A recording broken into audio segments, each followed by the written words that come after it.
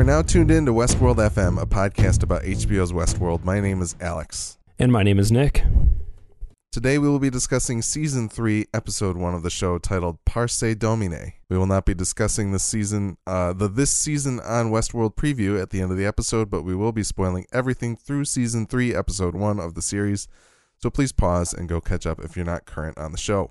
You can find more episodes of our podcast at westworld.fm. We're also Westworld FM on Twitter, and you can send feedback to westworldfm@gmail.com to tell us what you think of our show and share your thoughts on HBO's Westworld. Send us corrections, observations, anything regarding Westworld or our podcasts. If you enjoy this show or any other show on the Midwest Podcast Network, please consider heading over to patreon.com/MidwestPodNet and pledge as little as $1 a month to make our network even better. Special thanks to Jason K. and Gojo, who have pledged at the level of $10 per month. Nick, how are you doing? I'm doing all right. That's good. We're in it. We're here. We are in it. We haven't been in it in several months, but now we're in it. Yes, we've been out of it, you might say. Yes. And now we're in it. And we are harnessing the power of technology to talk about a show that is all about harnessing the power of technology. Absolutely. Because due to the good times that are being had around the world right now, we are recording remotely. Mm-hmm. Yeah, it's quite a weird situation here in the United States. I'm sure some of our listeners are aware of it. Feels on the verge of post-apocalyptic, but we're all still here, and Westworld is out, and we can talk about it over the internet. It feels, it has been off for a very long time, but it feels like it's been even longer. Things have accelerated at a pace that, nobody anticipated. But as far as I know, I'm healthy. As far as you know, you're healthy. Everybody around us is pretty good. So, hopefully those of you listening are doing all right. And but if not, hopefully we can get your mind off of things for a little bit and talk about a very sunny and cheery show called Westworld. Yeah, it'll brighten everybody's day. Yes. All right. So, Nick, I don't know, did you watch many of the trailers and things that came out for this season? No, I didn't really watch anything. Okay. I think I watched maybe the first trailer that came out, which was centered around Caleb, Aaron Paul's character. And then at the very end, you get that shot at the end of this episode with Dolores stepping out of the shadows in the tunnel where they first meet up, and it kind of was like, oh, hey, guess what? This is Westworld Season 3. Oh, cool.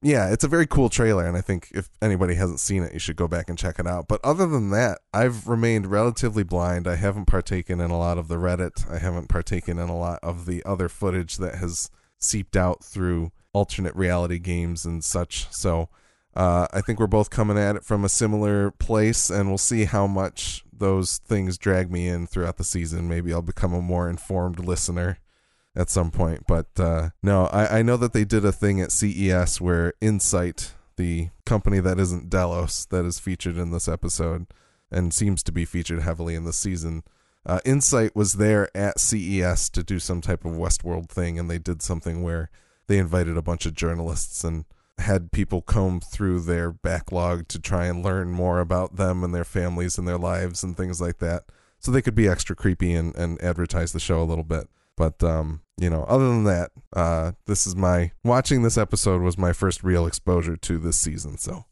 I'm excited to talk about it. Yeah, same. I went in really blind to the point where while Caleb's story was going on and it was kind of doing these really big, heavy crosscuts between him and Dolores' story, I thought they could have easily been taking place during entirely separate times or locations or something like that. I didn't know that they would necessarily converge at all, let alone as quickly as they did. So when they kind of started, I even thought up to the point where the little plane that she was in landed and he was kind of there for the job. I was kind of thinking I feel like these are two separate events, but they ended up tying together, which is great on many levels because it just goes to show how much they've gotten into my head with the last two seasons. And I can't take anything at face value, even though it's literally there. I could almost imagine Jonathan Nolan sitting on the couch next to me and be like, "Hey man, just calm down. Just watch it. It's fine." That's the thing. I feel as though I was listening to I at least listened to a preview episode from Decoding Westworld because they delved into a few things, and Joanna Robinson mentioned that she thinks this season is going to be a bit of, hey, we heard you and we're not going to be oblique for the sake of being oblique. Interesting. But I'm curious if, as you said, they've pulled the wool over our eyes so much previously that this time where it's kind of, it could theoretically hamper our enjoyment and lead to red herrings that they didn't intend to be red herrings. So yeah, at this point, I'm honestly, with a show of this caliber, I'm down for whatever as long as it's done well. So I spent the first 2 seasons, I think, not trying to be ahead of the ball, just kind of enjoying the ride. And, obviously peeking into the subreddit once in a while and sometimes being happy with what I found and sometimes being frustrated and saying, what am I doing? Like, why am I trying to dilute this experience for myself? And now I'm kind of at the point where almost through necessity, I'm just kind of like, yeah, I got an hour to spare for the show on Sunday, and then I got an X amount of time to think about it and then talk about it. And it's just, I think this season I'm going to try to stay off the subreddit as much as possible. And I think I've said that with every previous season, and it's never come to pass quite exactly like that. I feel like that's going to be the sign of a really killer episode when I have no choice but to launch the app and be like, okay, I got to see what other people think about this. Yeah, well, we're also looking at a shortened season, so it's only 8 episodes instead of 10 this time around. Yeah. So we'll see if things move a little faster, or if they how crazy they get, how quickly they go. So yeah, I'm excited. It'll be about interesting. That. I'm really looking forward to the more abbreviated time. I mean, it's only 2 hours, or give or take, but it still could make a huge difference. Yeah, and I think the theory was that they were basically just like, okay, so instead of I think they got like a reduced budget. So instead of reducing how much money they were spending per episode, they decided to reduce the amount of episodes and keep the same amount of money. Okay, that's a good choice. Or something of that nature. Basically maximize their budget for each episode. So we'll see if the gambit pays off, and if we feel like, man, I wish it would have been 2 more episodes. But I think with where we are in our lives right now, we'll both be like, nope, it was great. So well, yeah, I mean, I'll always take, if the quality's there, I'll take an extended runtime. Like, I'm definitely on record as saying that I love like a good 3-hour movie as long as it's worthwhile, right? And if it's not just bloated. So, I think that by this point in time with this show, I trust the hands that we're in. So I'm sure that it was the right decision, and they made the most of it. So I'm in. I'm excited. I didn't. I'll be honest.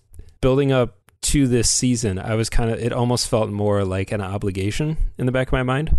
I was kind of like, oh man, cool. Westworld is a very cool show, but I don't know how much I want a season 3 right now, or how much, even though it's been feels like 7 years since season 2.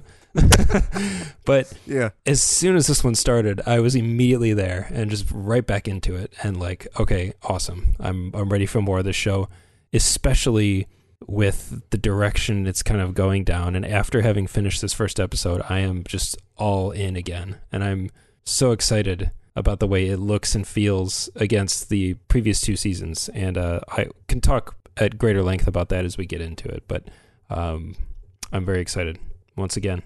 Very, very interesting words. I will say that I am still quite skeptical of what this season is going to bring us. I was waiting and waiting for a moment in this episode to be like, okay, here we are.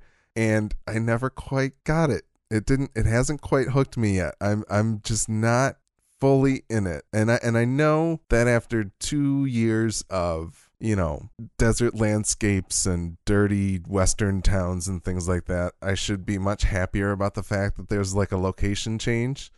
But I just have not quite fully sunk into what the show's trying to offer yet. So we'll see. We'll have to measure our progress as the season proceeds.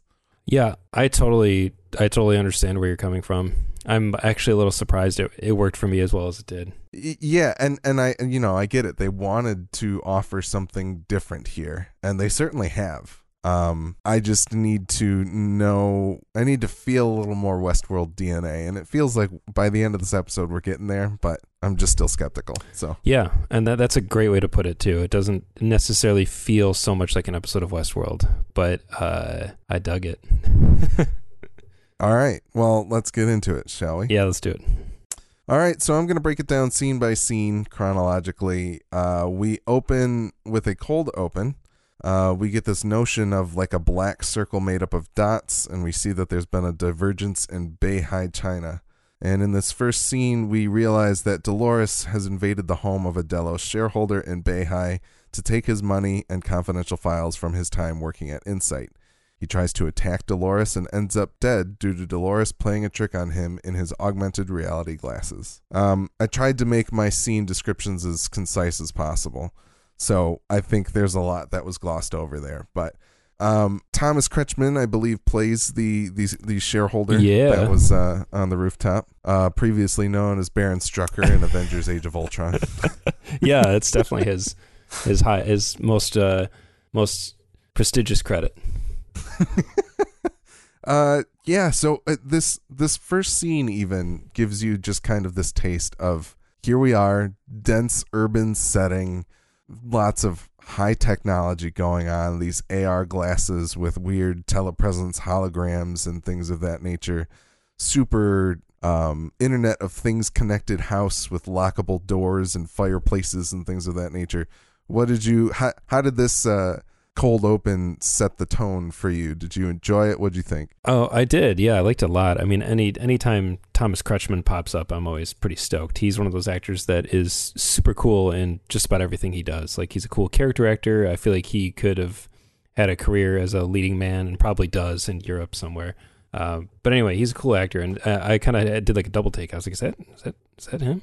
And sure enough, yeah, he does a lot with the relatively little amount of time he's in the episode. And it reminded me in moments of like Ex Machina. And it's funny because watching the show, so if this was the first episode of Westworld, like season 1, episode 1, it would feel completely different. Because as soon as he's walking through that house and being like, tell me the weather, what's my schedule, lock the doors, turn on the shit, I was like, dude, this is a prison that you're in right now, and you are surrounded by booby traps, and you got to get out. And it just right away, I was just thinking like something is going to get used against him, and sure enough, it all starts to go sideways, and it just the fragility of our relationship with technology is so apparent when I'm watching this show. I'm just thinking like, man, our world, today in 2020, the balance hangs by a thread, and it's been that way for so long that we just are kind of blind to it now. Like, I think back to like the plot of like GoldenEye, the James Bond movie, like involves wiping out financial records digitally and resetting the world, and that's from 1995. Like. Yeah. And that was that big of a threat then, and it's only been magnified endlessly by today's standards, let alone in 2058. Is that what year this is, I think?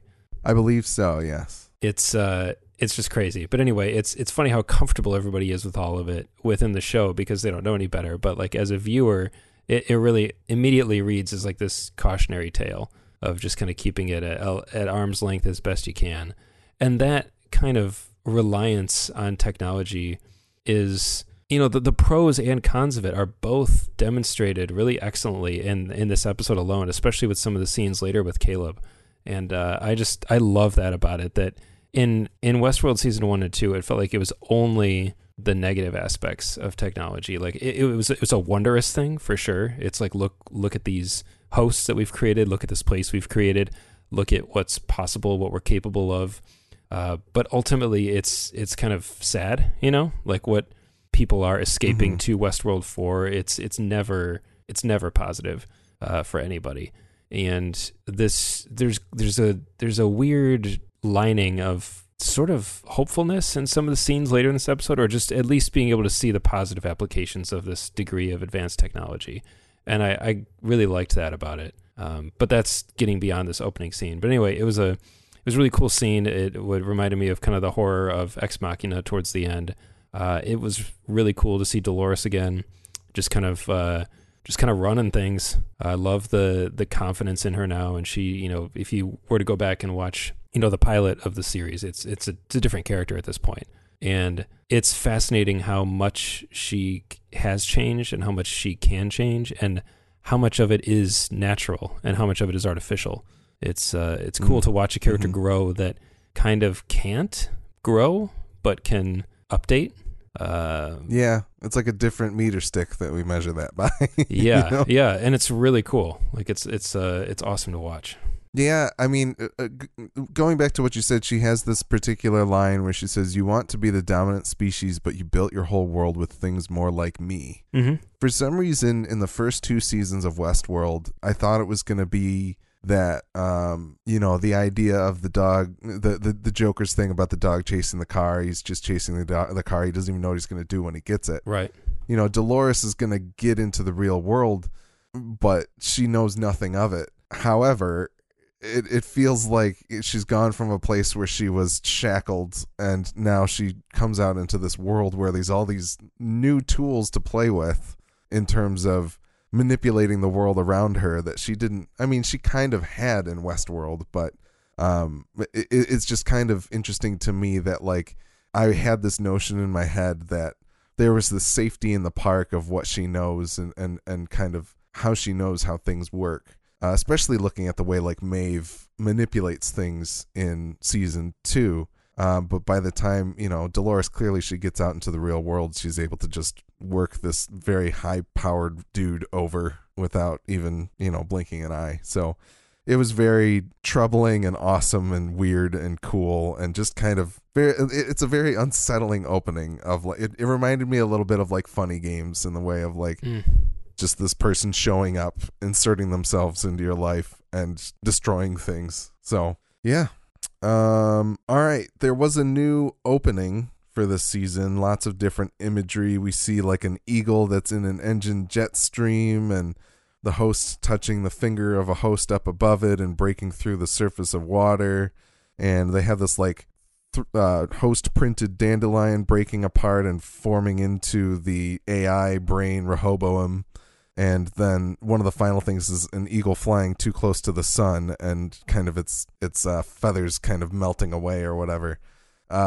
Did you like the new opening? I think at this point it feels to me pretty safe to assume that whichever animal is heavily featured in the opening of the series is supposed to be symbolic of the hosts. And this is probably readily obvious and apparent to other people, but I've never thought about it that way before because I only had 2 seasons to go on, and those animals ultimately kind of showed up, so I thought it was almost sort of a foretelling of what was going to happen.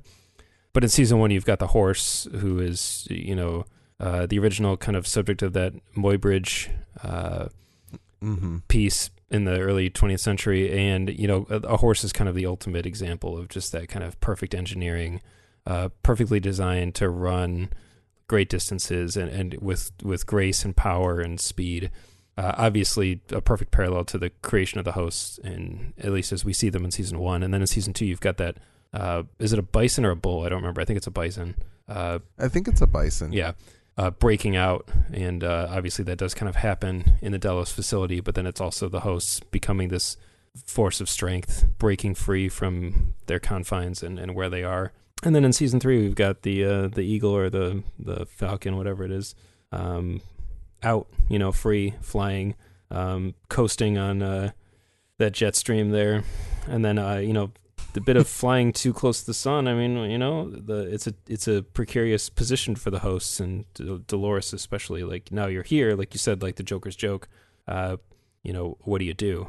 Do you capitalize on it? Do you move forward? Are you successful with whatever your goals are, or are you going to fly a little too close to the sun and ultimately, you know, perish? It's cool. I like it. It's getting a little. The fact that it struck me so instantly while I was watching it, I was like, okay, either I'm just the colossal dumbass who's just now catching up, or they made it a little too apparent this time around. But either way, whatever. It's cool. I always look forward to the updated sequences, and as each week passes and each episode goes on, kind of, you know, extracting what certain bits of the opening sequence mean. as you get more clues from the actual episodes. Yeah, I mean, that's the thing, is that imagery feels so on the nose, Icarus flying too close to the sun, that I'm trying to wonder, like, is this, are they foretelling that? Are they foreshadowing that? Are they red herringing us with the idea that it's going to fail in the end? Like, what could it really mean? But, the fact that I'm sitting here thinking about the opening to the show in that terms is like, all right, it worked. Yeah, I mean, it's definitely, it exists as a cautionary tale in today's world, right? I mean, the story's so old, it's been around for so long that it's almost advice given before you even embark on whatever endeavor it is. So while it is kind of on the nose, I don't know that I'm not reading too far into it as being like foreshadowing of what is or isn't going to happen. Just so much as like, it's almost like the creators warning to the hosts to kind of say like, this could happen. Be careful. Yeah, that's fair. Very interesting. All right. So after the opening, we have Caleb. We're introduced to Caleb as he talks to an old friend, Francis, over the phone. Caleb runs fiber as a day job, but he wants to work harder to, quote, keep his scores up, end quote, and get a better job. He also provides money for his mother's medical care, but doesn't make enough to sustain said medical care. So at night, he does crimes on the gig economy app Rico. Caleb meets up with Ash and Giggles to bust open an ATM and steal the cash. They all go their separate ways with no one the wiser. I've missed Aaron Paul on television. I don't know how you feel about that. Yeah, I mean, I absolutely did. I'm really, really, really glad to see him in another larger role like this. And, he's really good. He's just good. The guy can do a lot with a little, and he can just kind of be there. And I'm like, okay, I get the cut of this guy's jib. And he's really good at just playing a guy, like just kind of a dude, even though he's not. He embodies that.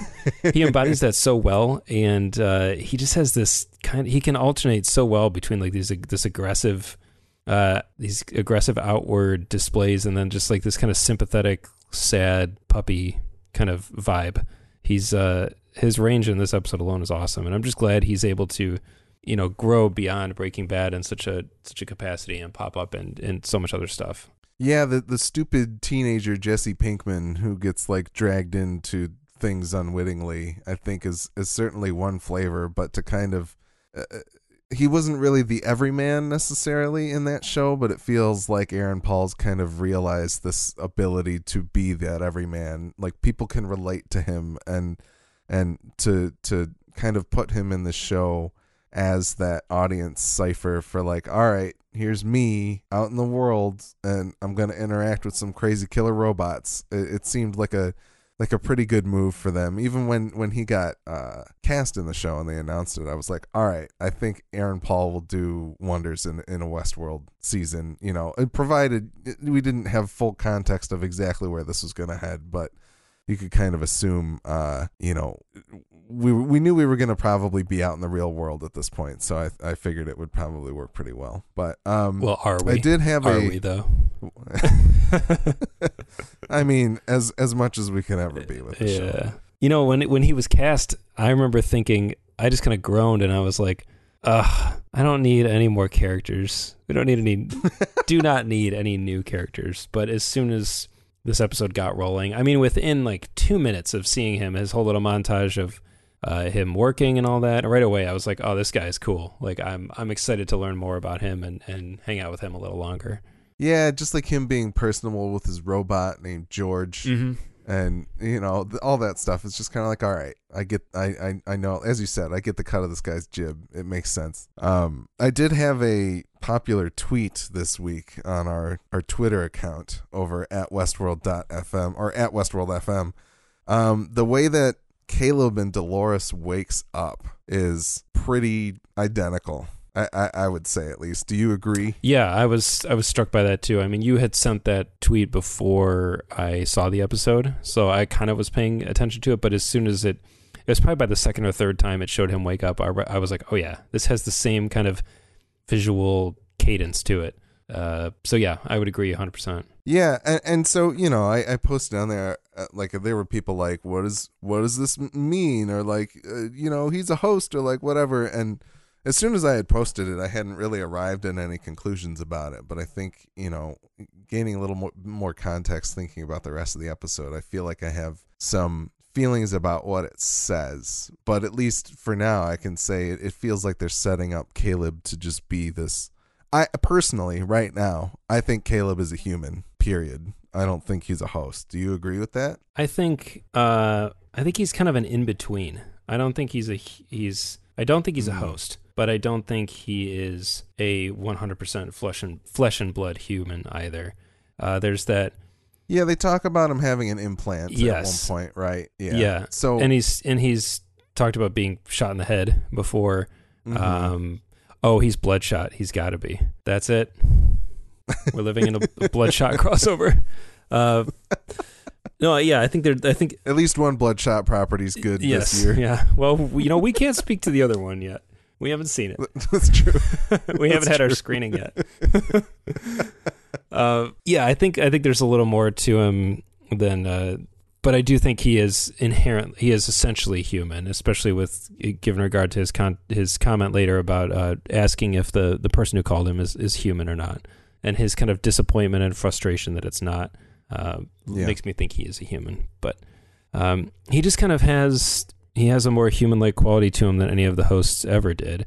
And I think, kind of rewinding just a minute, I think part of the reason that he works so well, and part of the reason we kind of all can gravitate towards him, is because it's the first time that we're seeing a human in this show who is effectively blue collar and who is interacting with technology in sort of a blue collar way.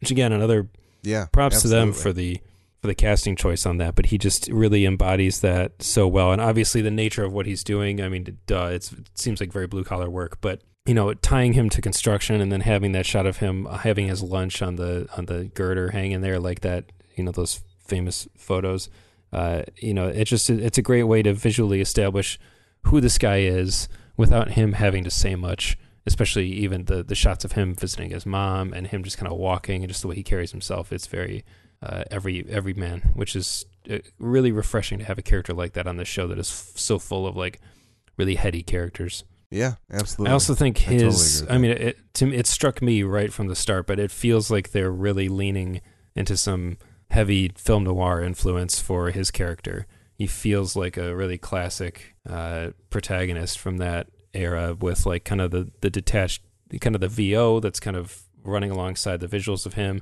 his occupation, the fact that this kind of femme fatale lands in his arms at the end of the episode and is assuredly going to cause his world to turn upside down. The nature of his kind of double life of he's got his day job, his night job, and his night job is getting his hands dirty for people. It's all textbook, and it's another reason why I loved it. I was like, oh, this is really cool to drag yet another genre into this series and kind of weave it in with the world that they've already created. It's awesome. I mean, they've done the Western already. They did a little bit of the samurai stuff that we got into, and now it's cool that they're tackling very conventional film noir stuff and yet making it feel fresh. It's really cool. Yeah, absolutely. What did you think about the kind of gig economy, the Uber of crime? Oh man, that was hilarious. I remember, I'm sure this was one of the first thoughts in years, and probably John's head too. I was like, oh man, I want this video game. Like we joked about having a Westworld video game for the past 2 seasons, and I was like, oh, I want this version of it too. But it's like, it's just GTA really. Yeah, absolutely. No, it's very like, anytime I start to think about the implications of it, like, all right, is this like a completely off book cell phone that he's got that like people can't try? I'm like trying to like figure out how can this even exist on the internet? But VPNs, or he's using a VPN on his phone. That's how the government hasn't cracked. It's on the Rico apps servers are on the same server as the Pirate Bay in 2015. It must be. So yeah, they're just always moving, making sure that they can't be taken down. We did have a line here. He said one of the times that he's talking to Francis on the phone, he says, "They say it's a meritocracy. The system picks the right people for the right job, which is great, I guess, but I don't know where that leaves the rest of us, the people who didn't make the cut. Honestly, I don't mind the bottom of the barrel. At least you have some interesting company." It's very interesting. I feel like he also talked about keeping his scores up in order to get better jobs. It's it seems like this. Did you ever watch the Bryce Dallas Howard episode of Black Mirror? I haven't seen it. It's this. The whole episode centers around the social network where people rate each other. Oh yeah. I've heard of is. it. Yeah. I'm familiar. Yeah. Okay. So it just feels like this is something that's realized in Westworld now as well. You know, these people have their ratings. We get some talk later on about Rehoboam, you know, kind of helping to chart people and make the most of their potential and things like that. It's like this potential score or something like that. So they talked around it a lot, but at least that's kind of the feeling that I got out of what they were saying throughout this episode. So yeah, and that was that piece of dialogue about I don't mind the bottom of the barrel. There's interesting company was like you could practically hear Humphrey Bogart saying that. Like it's perfect. It's like something on a Max Payne. Yeah. It was a bit of writing that really stood out, and I was like, oh, this is cool, man. I really dug the whole vibe. It's interesting to examine Westworld from that perspective, from the bottom of the barrel, essentially. Yeah, well, and that's when he meets Ash and Giggles. Ash is played by Lena Waithe, and Giggles is played by Marshawn Lynch, who's a current quarterback for the Seattle Seahawks. It's fun to see this injection of new characters. You were kind of playing with like new... We're used to the archetypes of Westerns, but to kind of see these kind of weird cyberpunk people showing up is cool. Is a lot of fun. The Matrix 4, basically. Yeah, absolutely. All right. Any other thoughts on that section? I don't think so. Let me look at my notes real quick. I said, who is Francis was one of my questions, which my notes are always so disjointed. On one of them I have, is that the bus with a question mark? But no, it was Marshawn Lynch.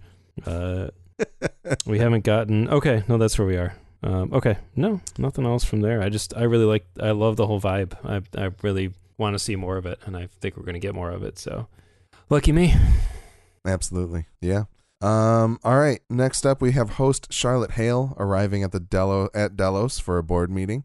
The entire board is against her idea of taking the company private, save for presumably the largest shareholder who has left a machine proxy in his place. Against most of the board's wishes, she decides to continue host production and assures the board that once Bernard Lowe is caught, everything will be okay. So it looks like the whole bloodbath at Delos, which took place 3 months prior to this scene at least, who knows about the rest of the episode, is being pinned on Bernard, and Bernard is off somewhere, as we will find out in the next scene. Any thoughts on this? Once again, we get a little more idea of like telepresence. She's able to just mute a dude who we'd think was just sitting at the table, but instead he's a hologram, of course. Things of that nature. They're all working from home as well. Yeah, maybe the coronavirus is still out on rampaging the landscape in 2058.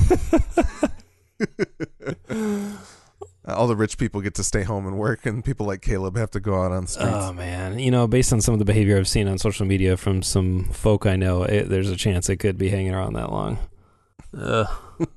Hopefully not, yeah. But we'll see. Yeah, so who is this really in Charlotte Hale's body? That's the thing. We don't really know. We know Dolores took like 5 pearls with her. I think one of them was red. But other than that, I don't necessarily know. Like, I don't know if, even with the host Tommy Flanagan that shows up later in the episode, it's hard for me to understand if these are like actual whole hosts, like other people hosts, or if these are kind of like just Dolores proxies. Is she putting herself into all of these people? That's what I was thinking. That type of thing. Yeah. Because I would assume she mentioned, I think at the end of season 2 at some point, she mentions about how she's read all of Charlotte's book, like what was in the Valley Beyond. So she obviously knows enough about Charlotte that she could play a convincing Charlotte to everybody else who knows her. But I don't know if that means that she coded like a new Charlotte who is sympathetic to her mission, or what the deal is. Yeah. Or maybe it's just Teddy in there. Maybe that beautiful James Marsden butt is hidden somewhere in that Charlotte Hale body, Yep. Maybe the Teddy butt counter will go up another notch this season. Yes. It's just like a flash of naked James Marsden as superimposed over Tessa Thompson. Yeah, we have the technology. Yeah, I don't know what to think, but that's a sequence that I'm very interested to pay more attention to as it continues to unfold, to see, how many angles is Dolores playing this all from. Yeah, I have to assume that the one of the women at the board meeting asked, "Where's the money coming from?" And Charlotte's, of course, like, "Oh, you don't have to worry about that with private equity. That's the whole point." So I have to assume that the money that Dolores stole from Thomas Kretschmann is probably what they're using to inject as private equity. So Dolores will start taking more control of Delos. That's my guess. Interesting. My not completely educated guess. Hey, so I'll take it. We'll see. All right, we can move on to Bernard. Bernard is living on a farm as a man on the run. Bernard is the Hulk. Armand Delgado. By day, he works in what looks like an artificial meat butchery. By night, he interrogates himself because he doesn't trust that Dolores isn't screwing with him somehow. And there's clearly a manhunt out for him. And it seems like there's a few guys who recognize him at work. I'm kind of sad that Bernard feels so far behind Dolores in terms of, like, they've had these 3 months to get away from that bloodbath, and he's had 3 months to try and figure out what Dolores's plan is and try to counteract that, and the fact that he's just had to, like, slum it out in the farmlands, I don't know, but it seems to be what drives him to go back is to get some help. I don't know if you agree with that, or what are your feelings on Bernard's current predicament? This is another little, feels like a different genre that they're kind of dipping into that I think is really awesome. Like, I'm super into it. I like, of all the characters, he's definitely the right one to kind of have on the outside like that on the run. Yeah, again, it feels familiar. It feels like other stuff that we've seen, but I like it a lot, and I'm not at all fatigued by it. I'm really glad though that we didn't spend like 3 episodes in the abattoir with Bernard. I'm glad that he immediately just got on the road and was like, you know what? I got to go back to Westworld, and I am super excited. Like you were saying at the very beginning of this episode, that you kind of miss that Westworld landscape and that vibe. We're going to be back, I'm sure, next week, and that's really exciting. It's funny, only one episode removed, and I love all the new stuff, but in the back of my mind, I was kind of like, I want to get back and see what's going on over there, and we're gonna. So we have to go back. Yeah, exactly. It's cool. It's exciting, and I'm really. That's the thing. We spent so much time with Bernard in season 1, and then we spent a significant amount of time with him in season 2. That he feels kind of like the OG character to me that we've been along for the ride with, even more than Dolores. Like, Dolores feels almost like this. She's kind of like Darth Vader at this point, where, like, yeah, she is a character. She's a pivotal character. She's a really awesome character, but you don't feel like you're in the passenger seat along with her on her journey. You're just kind of watching her journey happen. But with Bernard, I feel like I'm kind of in it with him, kind of rooting for him. And so it's cool to see him making some forward progress and trying to figure out what he can do to avert disaster in his mind. Yeah, and so I think that's the thing, is like this very, I don't know, obviously, I guess, I don't know if I want to use that word, but I will say very obviously feels a lot like the Incredible Hulk to me. Oh yeah, the beginning. Definitely. It certainly falls into those tropes, but at least kind of like it gives us a little more of that weird world building. You have these like metal husk of skeletons that they're carving meat off of for some reason. I don't get it, but it seems weird. And just kind of to see him, Bernard was left in a real weird state by the end of season 2, and to kind of see some of that carry over where he's just kind of like, I don't even know what to think anymore. I don't know if I'm living by my own programming or if I'm just another pawn in this whole thing. It's nice to have, like, he's still in that uncertainty land, but it's interesting to not be like, we're currently on the same page as him. It's not like we're seeing different snapshots of what he was doing in the past, like in season 2. Yeah, that's true. And helping to piece it all together. Yep. We're right there with him now. Yeah, again, which is awesome. Yeah. All right, we'll come back to Bernard in a little bit.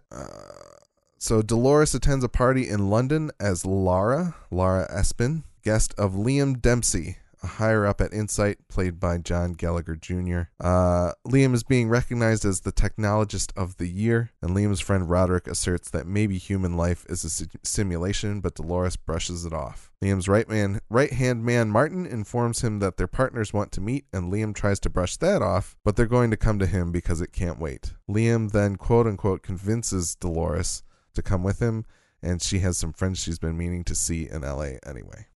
All right. John Gallagher Jr. of 10 Cloverfield Lane and the Newsroom fame. I'm a pretty big fan of his. I don't know what you thought of him in this role, and if you have any prior experience. I remember him in 10 Cloverfield Lane. He was cool in that. In this, for some reason, he kept reminding me of Josh Groban, so I kept referring to him as Josh Groban. Yeah. And then I started to wish that it was Josh Groban, and then that led me down a whole other rabbit hole. Because I just saw he was in an episode of Parks and Rec that I just watched for like 3 seconds, and it made me laugh because he's in like those 2 or 3 episodes of The Office, and he's fantastic in them. And I kept thinking, like, man, Josh Groban should act more. And then I got distracted by John Gallagher Jr. in this, and that made me start thinking about Josh Groban. And I was like, man, how cool would it have been if they had cast Josh Groban in this role? Anyway.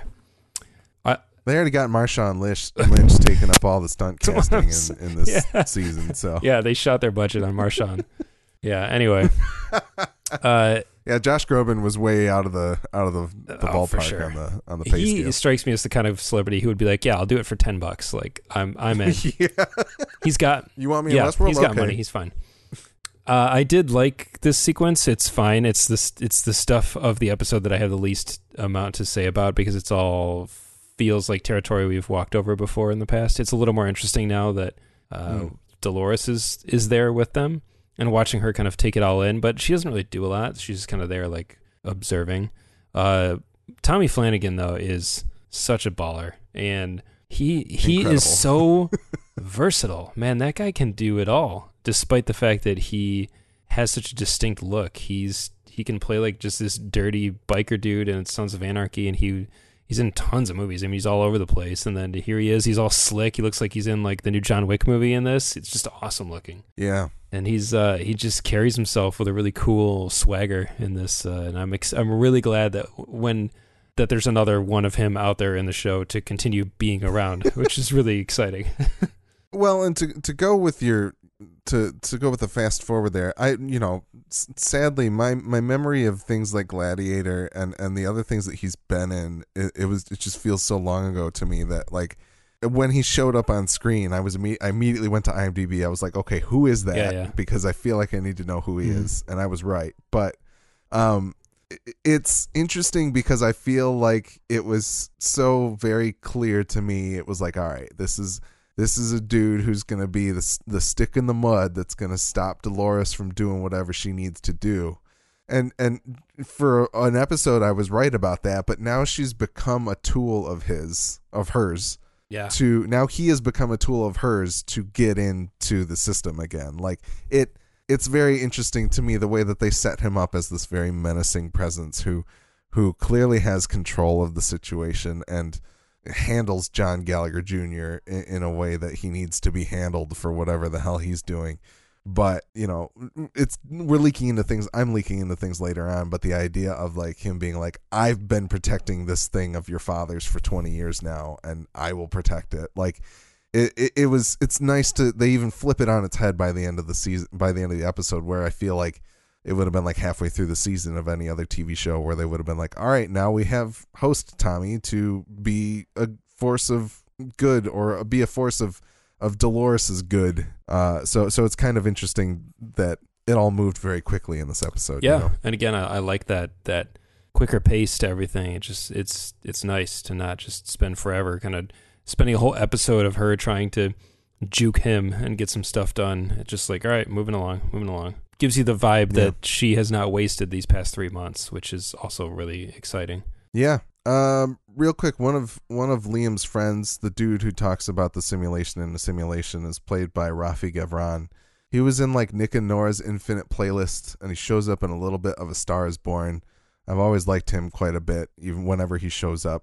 And even those 2 other roles are very different roles for him anyway, and this feels like, another weird thing for him to do. But the whole notion that his character brings up of like, maybe we're in a simulation of a simulation feels like another red herring to me, or it probably was a thing that was on everybody's tongue by the end of season 1 and things like that. But do you have any thoughts on that particular concept and what it means for Westworld?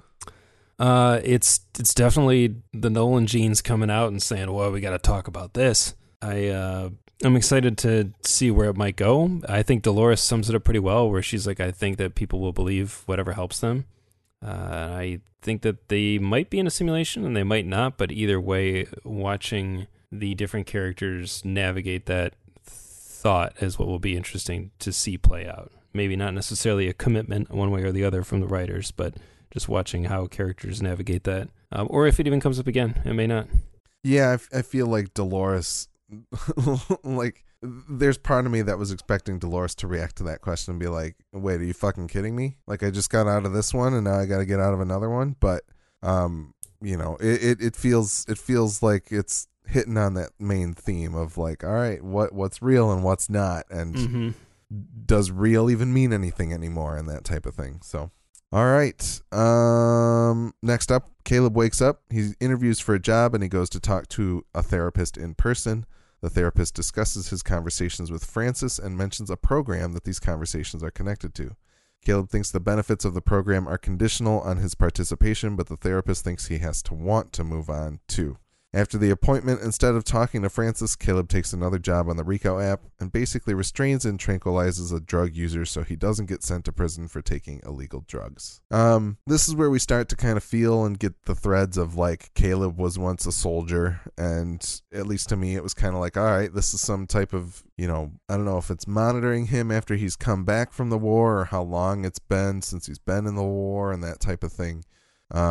But what did you think about this context for him and Francis and who Francis is? Yeah, I think all that stuff is really cool. I like the kind of mystery slowly unraveling throughout the episode, and I'm glad we get the conclusion again towards the end of this episode, and we didn't draw it out for like 3 or 4 episodes of just like, who is this Francis guy, and like having to piece it together. And I mean, it starts to... Episode 7, Tommy's actually dead. Tommy Francis. Who's Tommy? Tommy Flanagan, obviously. Thank goodness he's not dead. Sorry. Yeah. Exactly. And, it started to kind of feel like we knew where it was going, but I really liked, the show definitely has employed flashbacks a lot throughout its entire run, but I liked these little tiny, just visual snippets of Caleb running out of that building with his rifle, and we kind of knew that, like, okay, whatever he's seeing isn't good, and assuming that it has something to do with Francis. But yeah, we've seen this kind of thing before with the kind of, he's not actually talking to him, but it was still cool. I mean, it's always more interesting to see how the person who's talking to them is acting and reacting instead of, wondering who was on the other end. So it's neat. Yeah. It's sad. You wonder who exactly they were and who they meant to each other. But, ultimately you don't really get that answer so much. But it's awesome that it was Kid Cudi, and we got a Need for Speed reunion. Yeah. I'm jumping ahead here, but yeah. the greater Need for Speed verse is expanding. They were doing jobs for the Monarch. And, oh my God. Things fell by the wayside. Can we rule out that the Monarch is not the guy who's in charge of the, I forgot the name for it already, but the system of Insight or Rehoboam? Yes, we don't know. Potentially. We don't. It's entirely possible. Don't know. Michael Keaton could show up at any minute in anything, and I'd believe it. So. Oh man, I hope so. I hope Jonathan Nolan is like secretly a massive fan of Need for Speed and just wanted to pull as many of that cast into this series as he could. It's just us and him. Oh. Man, I hope so. I hope Dominic Cooper is on board next. Oh my gosh, just playing another delicious villain. He's just Jesse Custer in Westworld. Yeah. All right. There was a little bit there at the end about the somebody on the Rico app hired him to put up a job to like basically tranquilize this rich guy who's taking illegal drugs that has some priors and didn't want to get arrested. So we get a little bit more of the class warfare of like, all right, well, he's rich, so he doesn't get to go to prison, that type of thing. Yeah. Felt a little ham-fisted to me, but not unexpected necessarily. So yeah, I think that a lot of people, if they're going to get the messages that they're trying to illustrate, they're going to need some ham-fisted. But I don't know that those people are the ones watching the show in the first place. Yeah, that's fair. Very fair. Those people unsubscribed when Game of Thrones ended, right? Yeah, afraid so.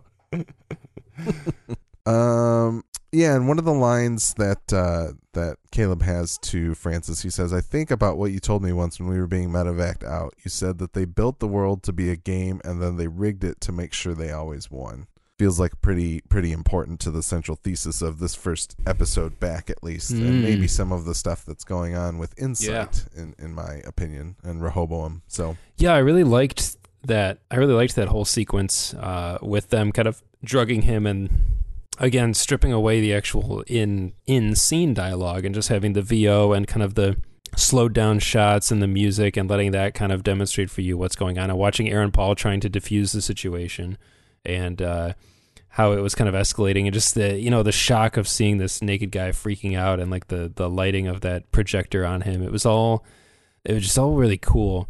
Have you watched any Altered Carbon? I have not yet. I've wanted to because I've heard great things, but not yet.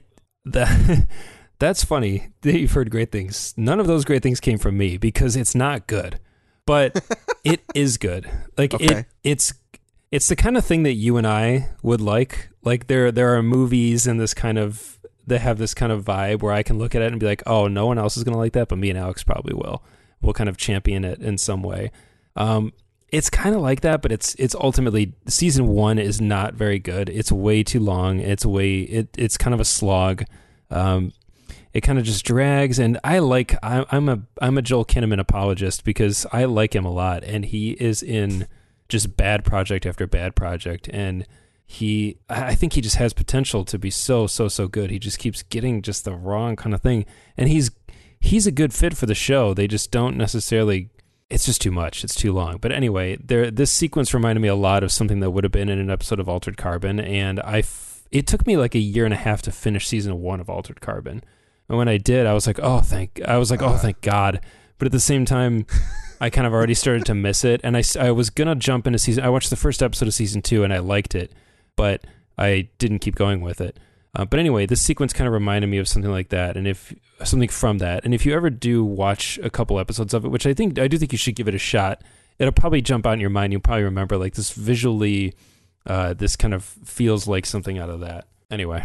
Yeah, that makes sense. I will check it out at some point. I know I've wanted to because I've at least heard that it's something that I would like from you and from other people, but we'll see at some point. But on a side note, with Joel Kinnaman, by the way, did you watch any of Hannah on Amazon yet? Oh, I forgot he was in that. I haven't watched that yet.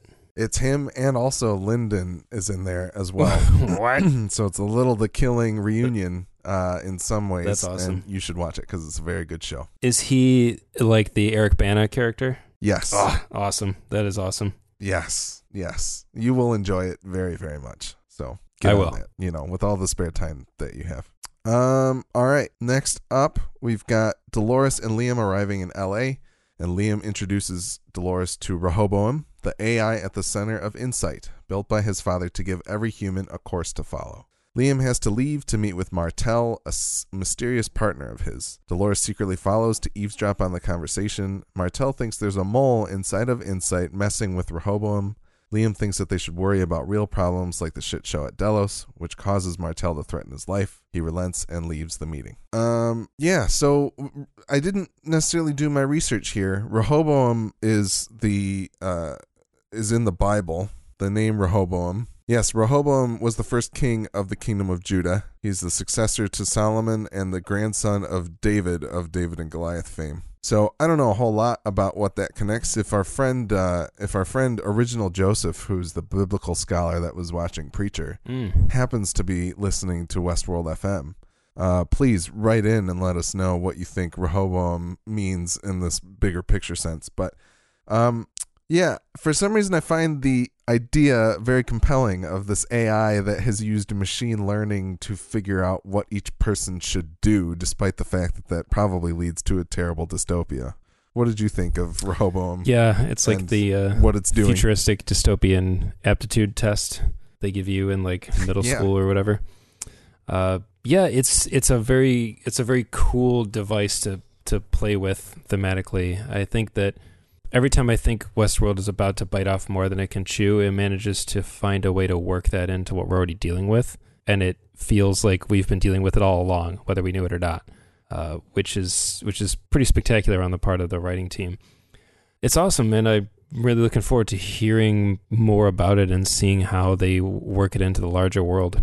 I think it's also cool, again, we keep coming back to the pace of this episode and the way the season feels so far, and I'm glad that we just cut right to the chase of Liam being like, yeah, no one's in control of it except the person who made it originally, and her being like, who is that? Like, we're introduced to this thing, questions are asked about it, most of those questions get answered, and then they prompt new questions, and that is very cool to me. I'm glad we're not spending forever just barely skimming the surface of this thing. We're already just diving right into it. Yeah, and here's the thing, like I think at least some of my, I'll put on a little bit of crackpot hat here, Ooh. but I think those kind of cards that we're seeing of the black circle made out of a bunch of little black dots is like the interface to Rehoboam. It's somebody watching, because you keep seeing these, like, it's saying there's an anomaly detected, and it's Dolores over in Bayhigh and she's robbing and killing this shareholder guy, and other things like that. Here's Caleb waking up and doing something weird today. I don't know.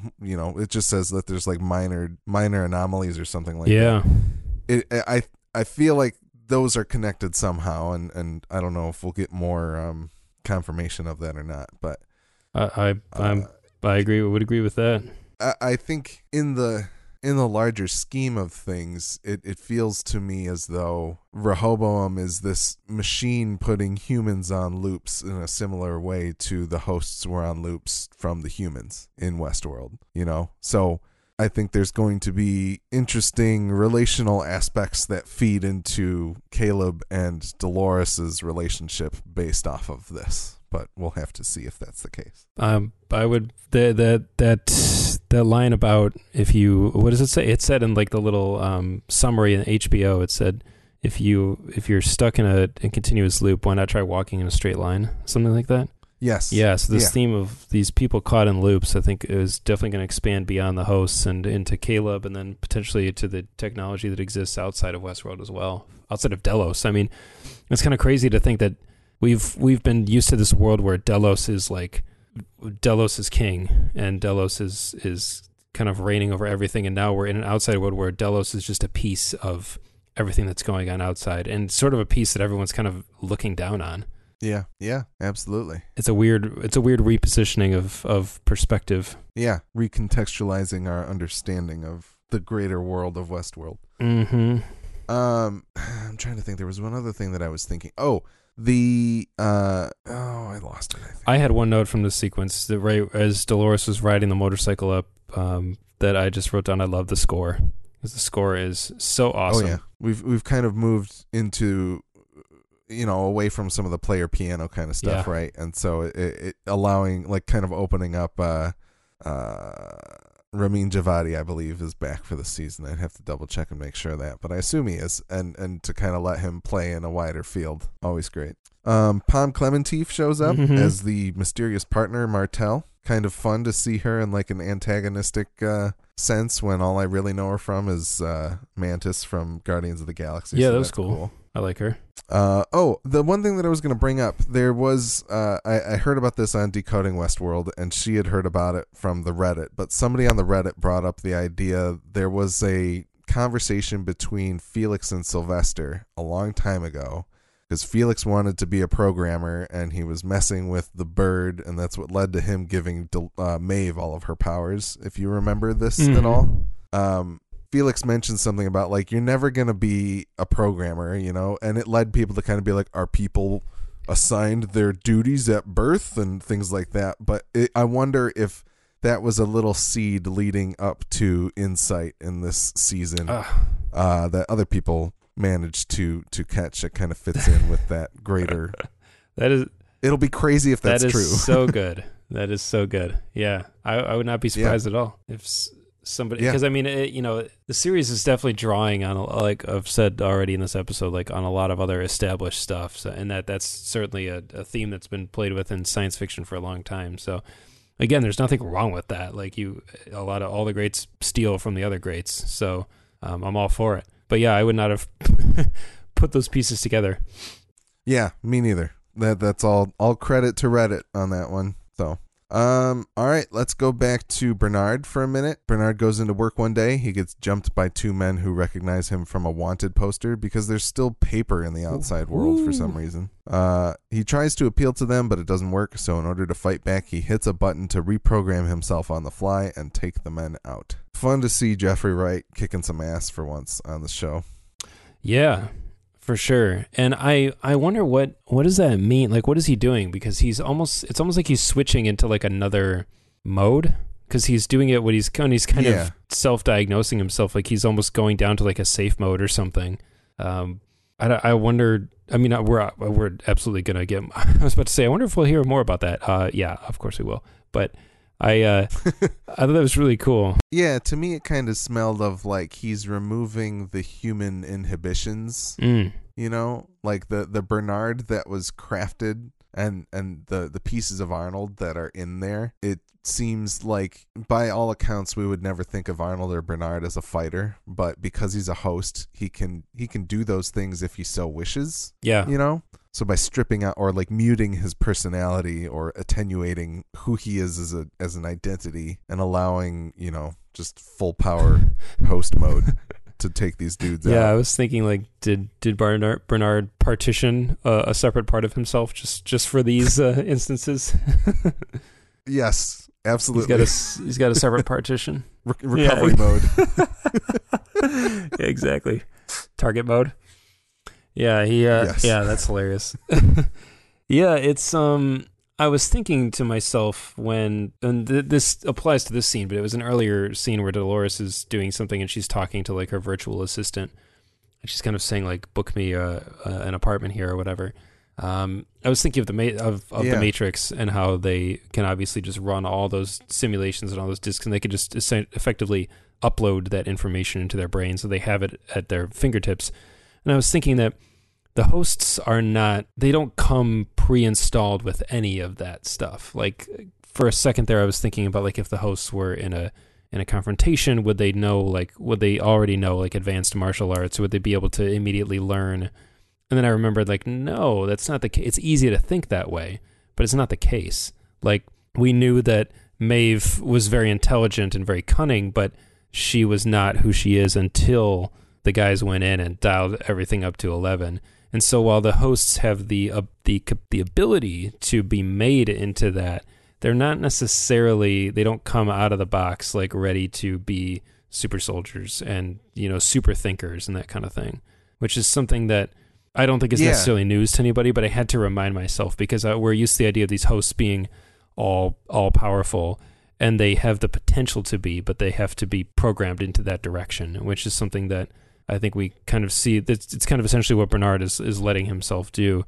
But it's not. It again only intensifies the parallel between the hosts and the humans. Like as humans, every one of us is born with so much potential, and it's the whether or not we choose to capitalize on it or what sort of things we choose to put our time and our effort into. What results those will yield. And it's the same with a lot of the hosts. A lot of them might just never see their full potential, whereas they don't necessarily have a choice. Yeah, absolutely. No, to me, when he was hitting that button, it kind of felt as though, like, I felt he was adjusting that, like, 10-point star that they were messing with on me, Like, he's dialing up his aggressiveness to 10 and dialing his empathy down to 0 or something like that, So, no, just somewhere his garage door is opening and closing. His car, he remote started his car so it would warm up. It turned on old Bill, and he was like, "Let's drink to the lady in the white shirt." Old Bill just crashes through the wall like the Kool-Aid Man and just kills everybody. Yes, please. Oh man. All right, let's keep going here. I got a couple more scenes for you. So Caleb hears back from his interview that he didn't get the job. When he tries to ask what he could work on to be a better fit for the job, he finds out that he was talking to an automated system. After the call, he opens up the Rico app and takes another job. I think we've all felt the pain of dealing with automated telephone systems. Yeah, that was a great scene. Short and sweet and to the point and got the message across. And I really liked it. Absolutely. Next up, Dolores tries to get Liam to open up about whatever trouble he's in. He tells her that he's not actually in control of Rehoboam, that his father's partner locked him out of it soon after his father died. Dolores tries to get a name out of Liam, but Liam's right-hand man, Martin, comes in and tases Dolores and informs Liam that she hasn't been truthful about her identity. This is cool. Interesting. Not necessarily what I expected because, as I said previously, pretty much any time, like I feel like there could have been 3 more episodes of Dolores trying to get information out of Liam, right? Mm-hmm. Glad that's not the case here. Yep, me too. More room for Tommy Flanagan to be awesome. Mm-hmm. More room for that sick silver head of hair to strut around. Oh, yeah. I was very curious. I was like, does that taser actually do anything to Dolores? Yeah, I don't know either. I guess a taser probably does. Yeah, I don't know. There's still some type of electrical impulses in there, I would assume. So yeah, and then like we said previously, I liked a lot of the stuff about the fact that he answers these questions. He's like, I don't know anything about Rehoboam. Somebody else does. I would tell you this guy, but I can't because he would already know. And then like Tommy Flanagan walks in as almost to kind of be like, yeah, he does know, and we're going to deal with it right now. Yeah, that's awesome. Very cool. I like that. I like that character being reduced down to just like figurehead, as he said. It was such a disappointment. I was like, this is good. Yeah, absolutely. You are not the William of this season. Yeah. Man, Jimmy Simpson though. So cool. Yeah, and it's like I there's still part of me that's like, will we see more of him? But we'll have to see. I bet we will. Anyway, that'd be nice. Sorry. Those nice trimmed eyebrows to make him look more like Ed Harris. Yeah. Caleb shows up for his Rico job and is informed that he's delivering a purse and a car. He takes the car to the landing zone where Martin is headed. Caleb questions the man on the site because he doesn't typically, quote, do personals, but the man tells him to beat it and threatens him with a gun before he walks away. As he walks away, he notices the blonde woman in the chopper with 2 men. Martin exits the chopper and has his men bring Dolores into the car that Caleb brought, and they drive off. Caleb walks along the water and answers a call from Francis. This is where we get the moment of Caleb saying, this isn't the first time a gun has been pointed at me, and this isn't the first time that I'd be shot in the head. Mm-hmm. Pretty interesting. Did make me kind of be like, all right, is he some kind of host? But who knows? I'm sure we'll find out more. Yeah, more to come. We'll find out eventually. Yeah. Any other thoughts about that stuff? The quadcoptery Tron looking helicopter things are pretty sweet. Yeah, I figured you'd like that. I'll take one. Yeah, that was awesome. And then promptly dive it into a lake of some kind because drones are hard. All right. Martin takes Dolores to the rendezvous point that was in her encrypted text message that I forgot to mention, but nobody is there and no one arrives. He orders his men to overdose Dolores, but it doesn't work. As a car pulls up with a shadowy figure, Martin calls the men out of the car to come and deal with it with him, but Dolores takes control of the situation and kills almost everyone save for Martin, who gets away. She hops in another car to chase after him and recovers her gun from the dead man in the passenger seat. The car pulling up and being in like intimidation mode, like the Batmobile, was pretty sweet. It was awesome. And then watching Dolores kill people in the vehicle and then exit and kill people behind the vehicle in the rearview mirror and then kill people in front of the vehicle. Watching like the depth of the focus just shift was a really cool shot. Props to director Jonathan Nolan for that one because that was really, really sweet. Yeah, that was an awesome sequence. It was a great way to take something that could have been like kind of by the numbers and make it interesting and ramp up the tension a little bit. Yeah, absolutely. All right, we got like 3 more scenes. Caleb talks to Francis on the phone, and Francis suggests that his comment about life being a game means you have to play to win. But Caleb informs Francis that the quote real Francis thought that the system doesn't care about them at all, and that he didn't have to figure out how to live in this world because he never made it back. Caleb unsubscribes from this treatment program and heads back to where he saw Dolores. So it seems to me as like they were using this as a PTSD kind of treatment program, was what I got out of it. Obviously, there might be more to it. I don't know if it's necessarily war related. But did the moment land for you, like him saying unsubscribe and like being like, this clearly isn't going to work? It actually worked for me way better than I thought it would.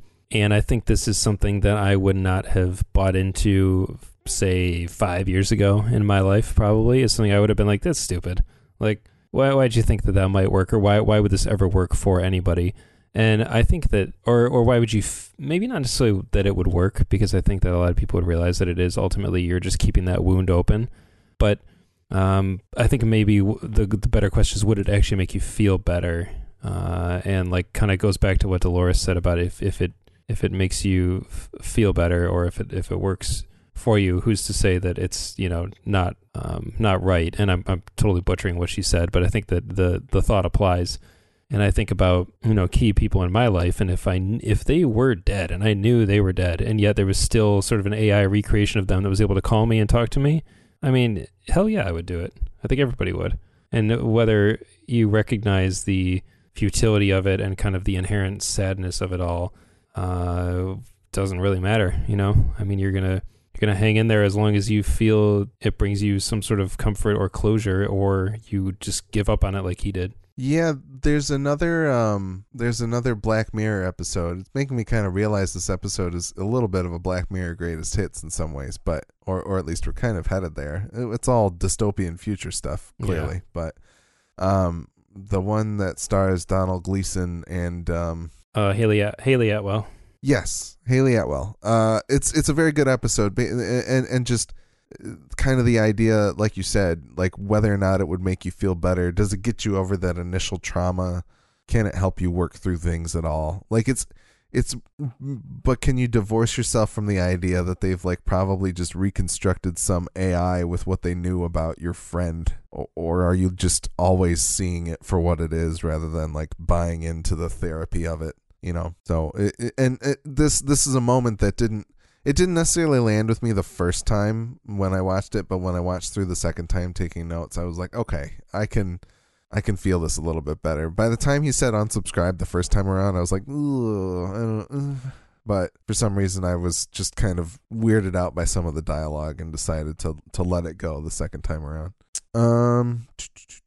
All right, so next scene, Martin tries to make it back to the landing zone, but Dolores manages to take him out before he can get there. Dolores asks who has control of the system, and Martin tells her the name Serac, but she'll never be able to get close to him because he has a system that will see her coming. Dolores informs Martin that he'll be doing that for her in host form. Host Martin kills real Martin and then heads to the helicopter to get back to Liam as Dolores mops up the rest of the situation. We talked about this a bit already as well, but I do love the idea of Martin being installed as a mole for Dolores. Mm-hmm. Me too. Very curious to understand if he knows enough about Martin to really stand in well enough. I don't know how much that the coming episodes might be about that, and if Liam realizes that something is up, or if other people that Martin has contact with are realize something is up, but I like the idea of it. Yeah, me too. I mean, I think that like, we see this kind of thing in a lot of like mob movies where the level of trust in those lieutenants is so high that they can frequently just walk into a place and like bark orders and people will step to it. At least the level of, maybe not the level of trust, but the level of obedience to like the foot soldiers and the other people around them. And Liam, is clearly threatened and intimidated by Martin, so I think he'll probably just go along with whatever. Yeah, that's true. He's got a position of power over him, right? So that makes sense. I didn't necessarily summarize it here, but this is also the moment where Dolores falls into Caleb's arms as well. It's basically the end of the episode. There are 2 short scenes after that, but yeah, again, it's just it's awesome. It reminds me actually of, I used the phrase femme fatale earlier, and it reminds me of the comic book Fatale, like straight up, where there's this, there's a series of men that this woman keeps interacting with over like years, and the same situation happens to all of them. It kind of gets silly by the end, but like in a good way, where like these guys are going about their lives, and this beautiful, mysterious woman with a checkered past literally like falls into their arms, and they have to like help her, and she's total like damsel in distress, yet is the most powerful person in the room at all times, and it's just perfect. Yeah, absolutely. There were some people that noted that it was a very similar fall into the man's arms that happened as with William in the first season as well. Mm-hmm. Yeah. Which is a cool callback at least. Definitely. There were also, I had somebody that retweeted the tweet that I had made about how similar they were waking up, Caleb and Dolores, and they said, let me try and find it here. I'm looking. It was a very interesting point, so I hope I still have it here somewhere. I think I lost it, but they basically were just kind of like, if this all leads to some sort of stupid like heterosexual, these people were meant for each other kind of thing, then I'm gonna be kind of pissed. I think she said, I'm gonna go into Jonathan and Lisa's house and burn it down or something like that, which, you know, we'll see where the story goes. I don't necessarily think it's gonna be headed there. I don't think Rachel Wood would let it head there, you know.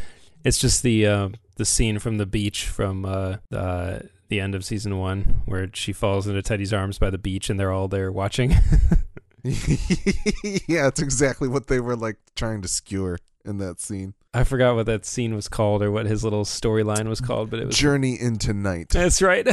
It was perfect. Yeah, that's Beautiful. exactly what we saw. Journey into Night.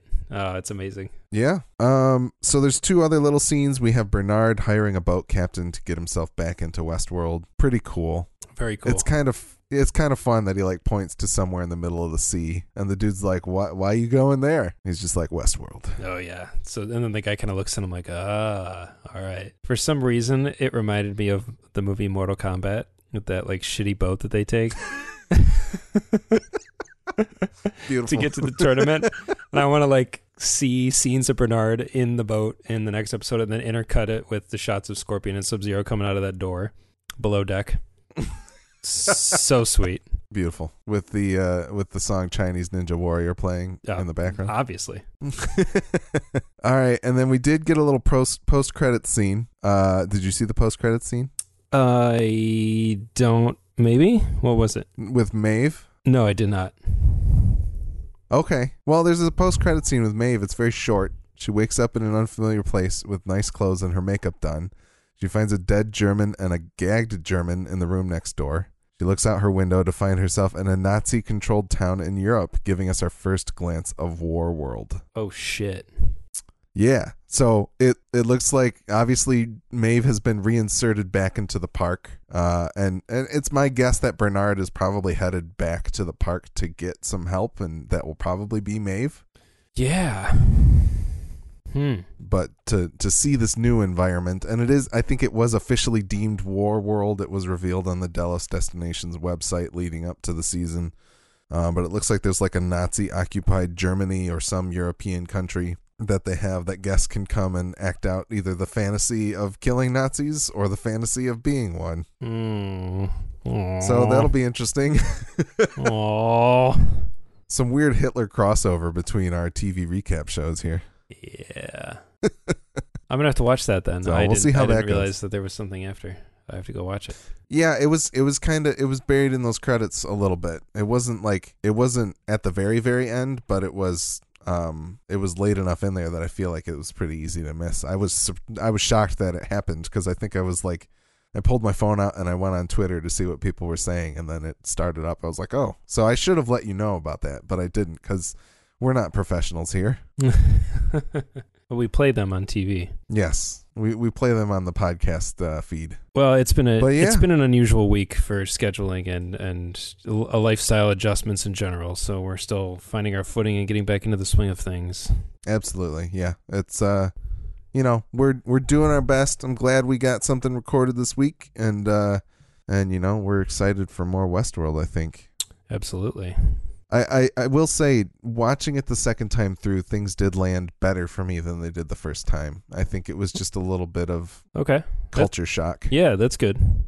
That's a good sign because they landed so well for me the first time that if I watched it again, they might land even better. Yeah, I think it's just, warming up to what they're trying to pull off. There was a lot to set up in this episode, and I think they did it pretty well. It was just I was nervous about it for some reason. Well, I think that's understandable because I mean the first 2 seasons are so strong that we keep waiting for like a big misstep, and nobody wants it, but it feels like it might happen. So we just don't want it to.